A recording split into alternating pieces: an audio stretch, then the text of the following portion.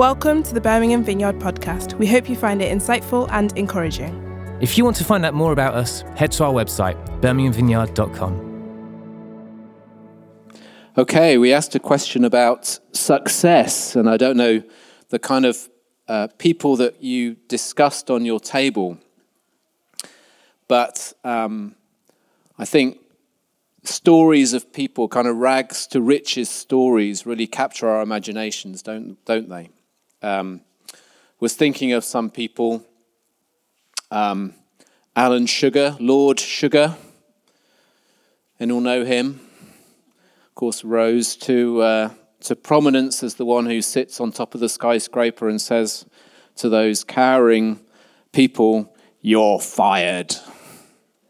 But did you know he started as an East Ender, living in a council flat, and his first job was selling radio apparatus from a van in the local market, and he gradually became a wealthy businessman. Or Oprah Winfrey. Did you know that Oprah Winfrey, actually, she grew up in Mississippi? She came from a very poor family. Her grandmother used to create dresses for her out of potato sacks.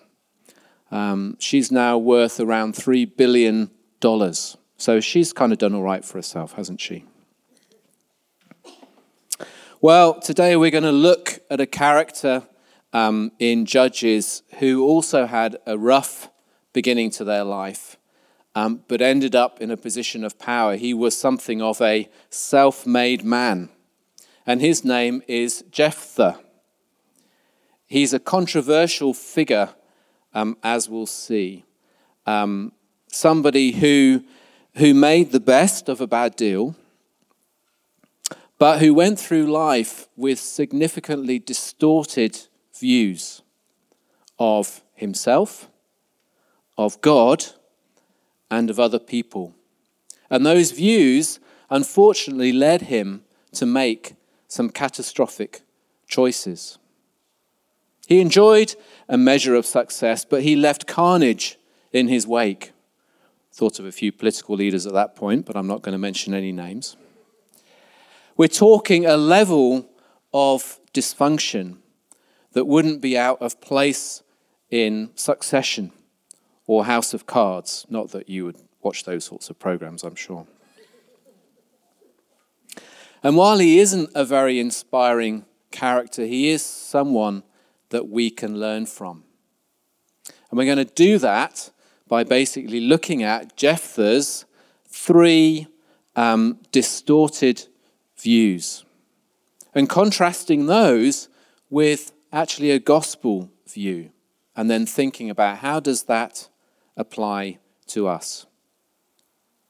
So let's start with a bit of context. If you've heard the other Judges sermons, you'll know that there's this kind of cycle that keeps repeating through Judges.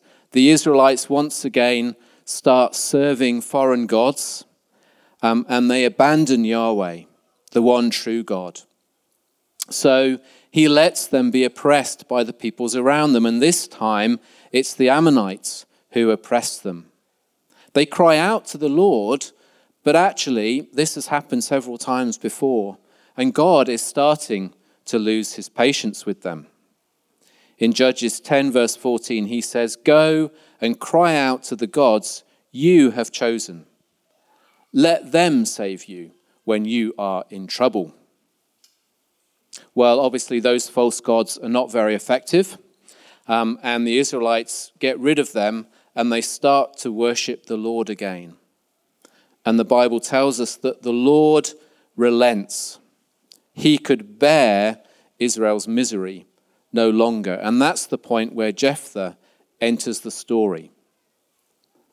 And right from the start, we see that Jephthah had a distorted view of himself. So let's pick up the story in Judges chapter 11, verses 1 to 11.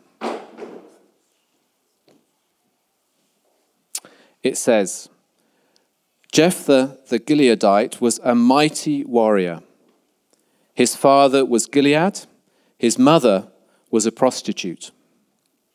Gilead's wife also bore him sons, and when they were grown up, they drove Jephthah away. You are not going to get any inheritance in our family, they said, because you are the son of another woman. So Jephthah fled from his brothers and settled in the land of Tob, where a gang of scoundrels gathered around him and followed him. Sometime later, when the Ammonites were fighting against Israel, the elders of Gilead went to get Jephthah from the land of Tob. Come, they said, be our commander so we can fight the Ammonites. Jephthah said to them, didn't you hate me and drive me from my father's house? Why do you come to me now when you are in trouble?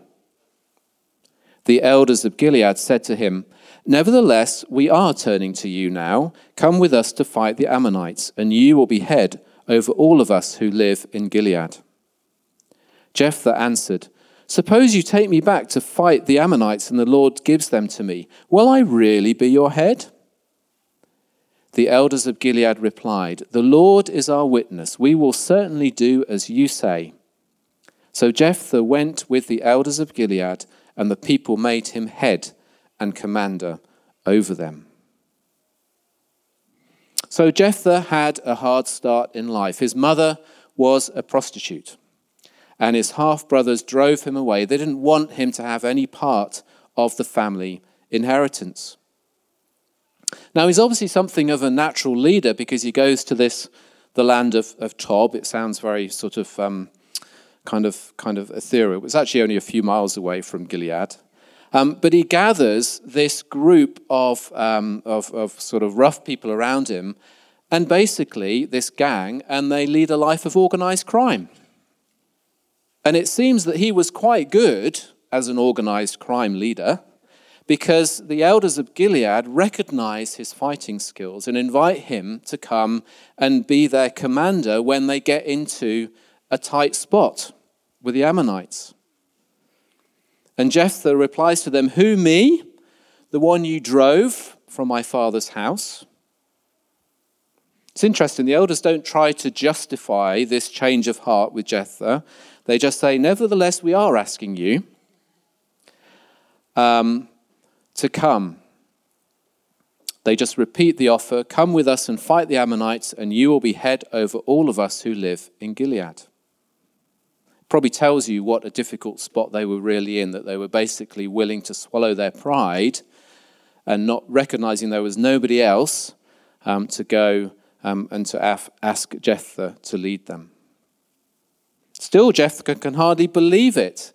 He says, suppose you take me back to fight the Ammonites and the Lord gives them to me. Will I really be your head?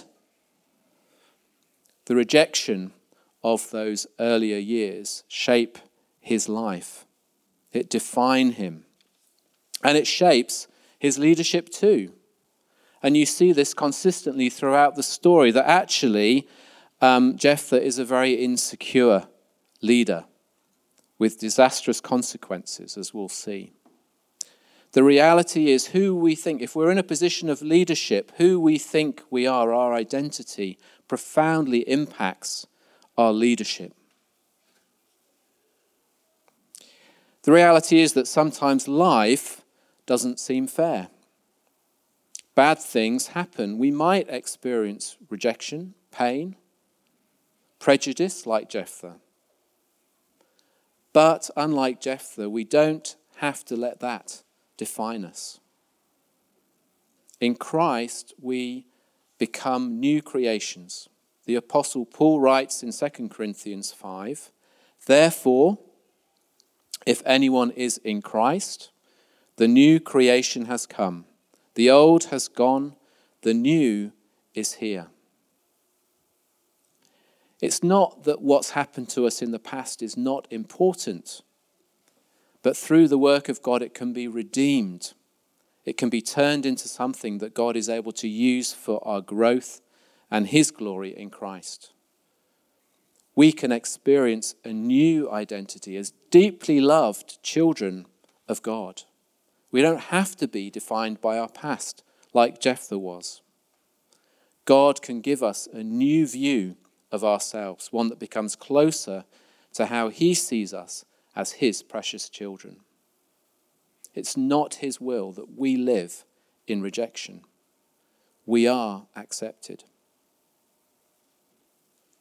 So let's carry on in this soap opera that is Jephthah's life.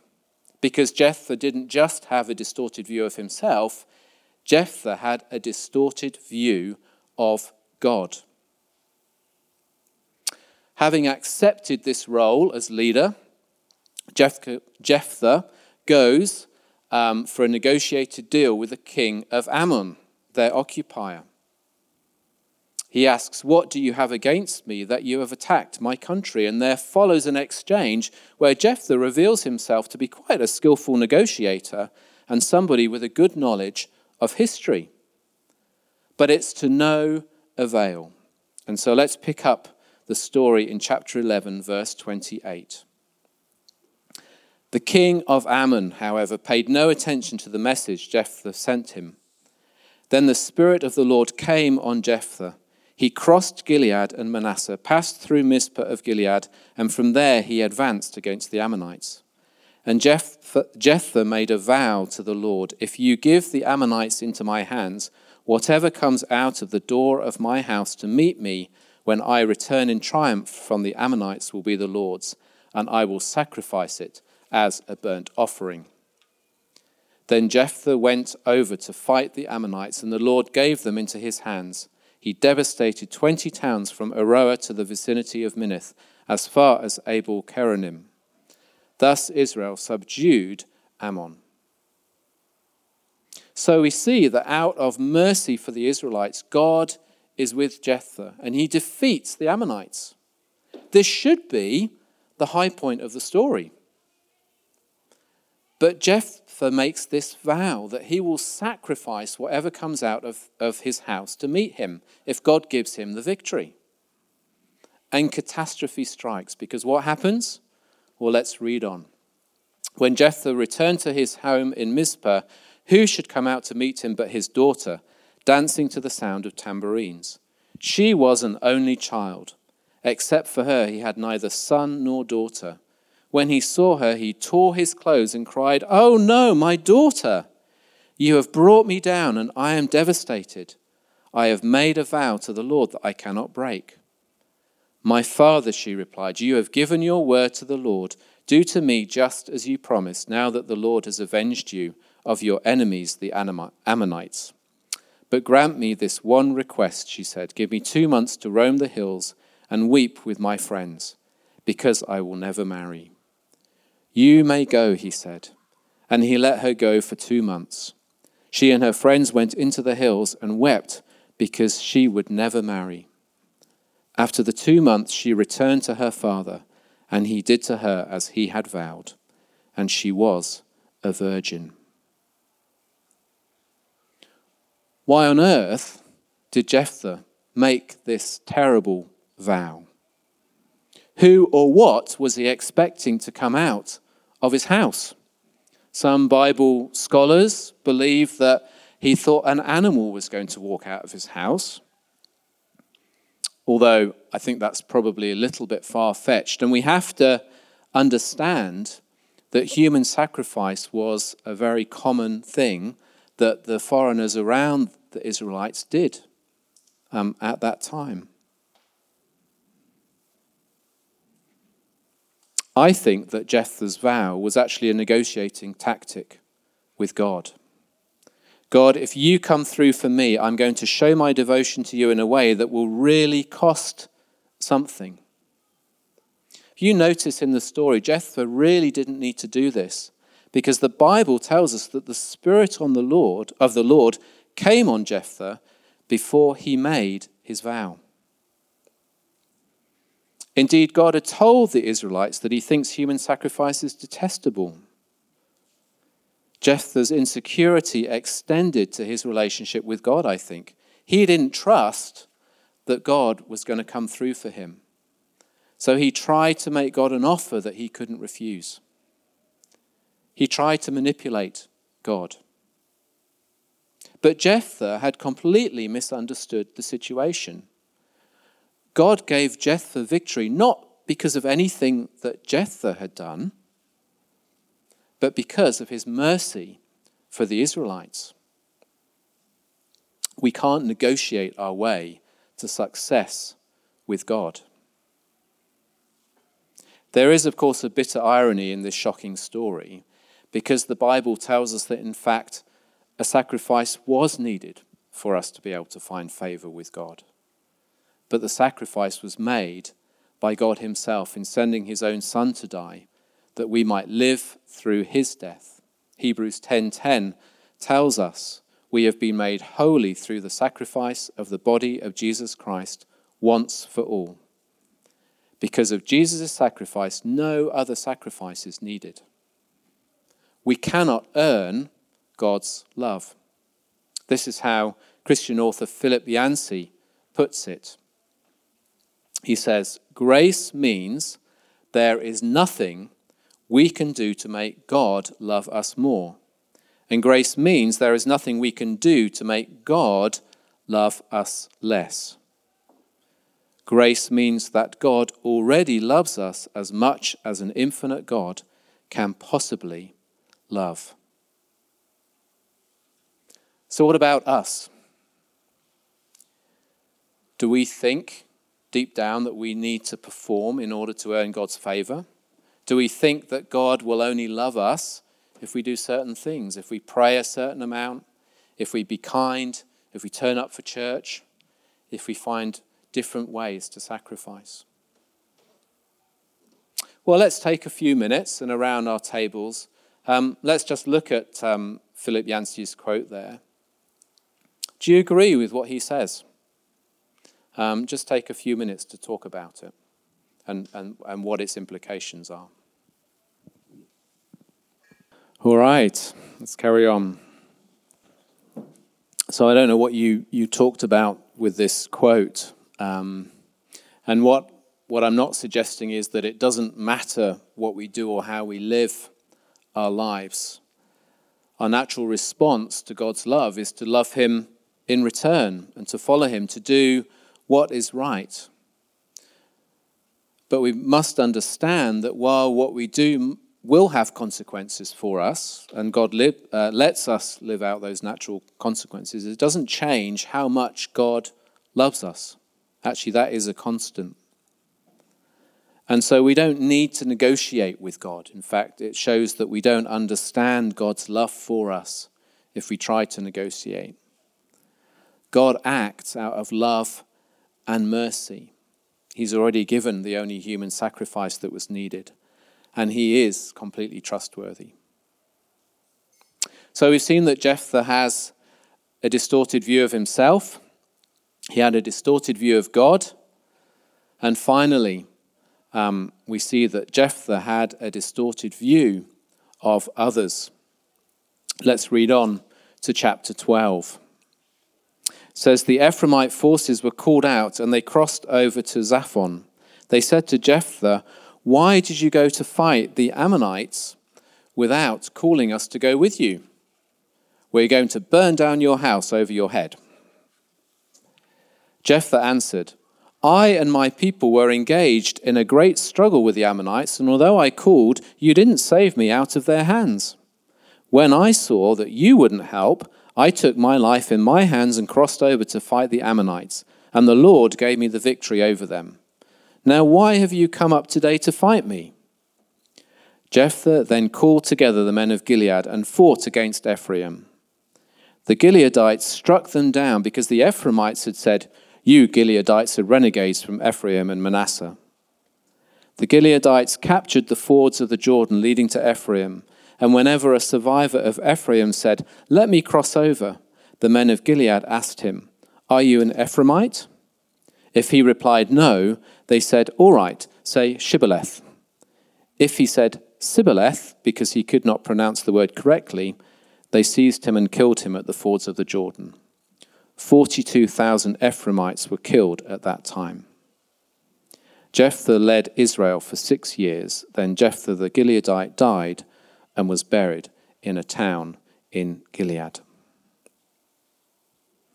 Jephthah and the Israelites have defeated the Ammonites, there should have followed a time of peace. But the Ephraimites, this other tribe, are not happy because they didn't get to be part of the victory. Now we know that Jephthah could be a skillful negotiator. And this is a classic example where some diplomatic words should have de-escalated what was, in some ways, a fairly trivial situation. But instead, it quickly heats up and intertribal warfare breaks out within Israel itself. And they pick off the Ephraimites based on how they talk, and they kill them. It's an evil act. So why did Jephthah lead the Gileadites to do such a thing? Well, now in a position of power and authority, Jephthah is not going to give it away. And when the Ephraimites threaten violence and challenge him, he acts ruthlessly. I think once again we're seeing his insecurity as a leader shine through. He gets rid of those who challenge him straight away. In his eyes, preserving his honor and the honor of his tribe justifies killing what are his fellow Israelites. And I think we see here Jephthah's approach to life is essentially look out for number one because nobody else will. That's been my story, and so I've just got to look after myself. And many leaders follow such an approach even today. But that is the opposite of the gospel way. Paul writes to the Philippians, do nothing out of selfish ambition or vain conceit, rather in humility value others above yourselves, not looking to your own interests, but each of you to the interests of the others. It's exactly the opposite of what Jephthah did. He didn't see his position of leadership as a position of service. It's a deeply countercultural command that Paul is giving us there. And it is very hard to live this way. But it is how Jesus lived. And he gave us his example to follow. And the Holy Spirit can empower us and help us to become more like him. It's a lifelong process. We all frequently mess up.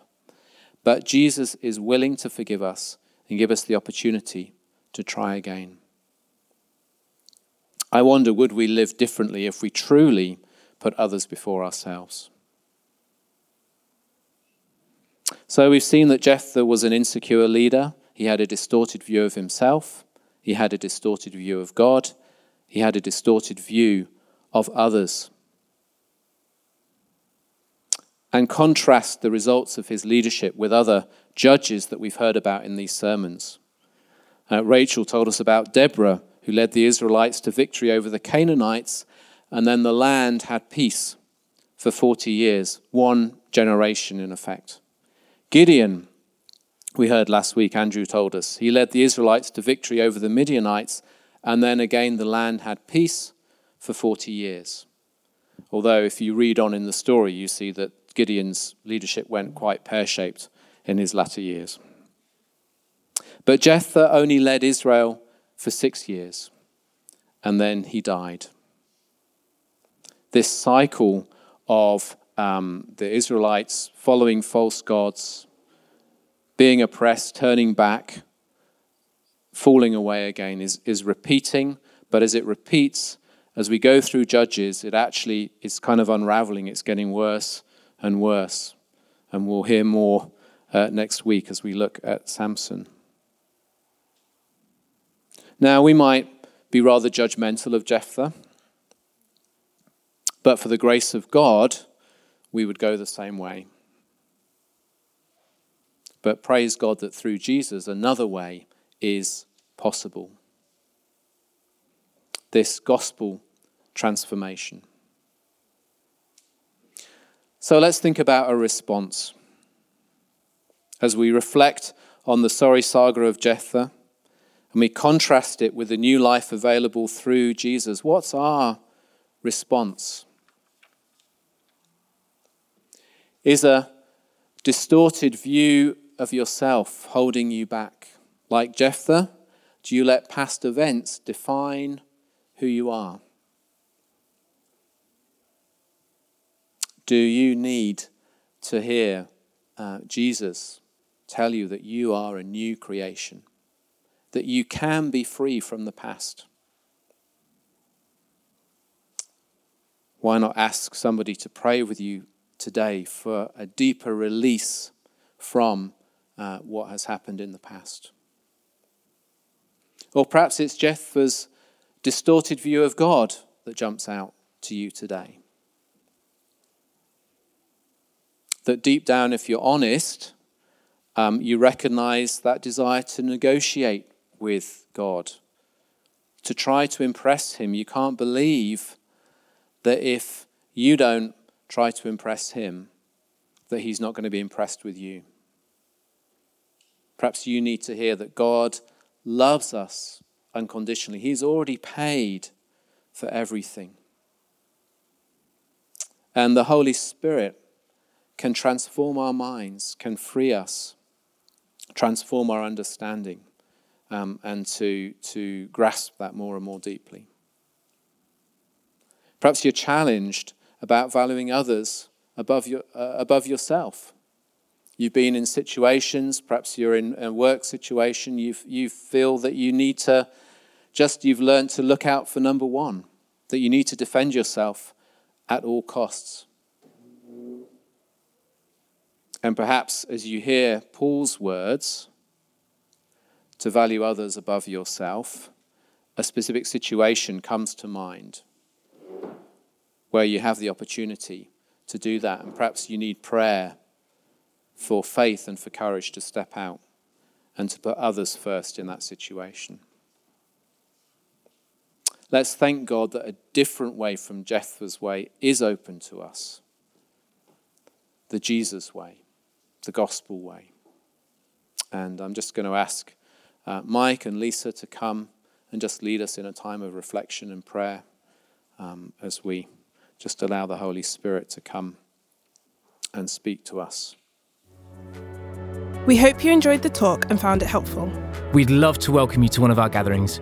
We meet in multiple locations at multiple times on Sundays, as well as in midweek small groups across the city. More information on all of these can be found at our website, birminghamvineyard.com. Thanks for listening. Have a great day and God bless.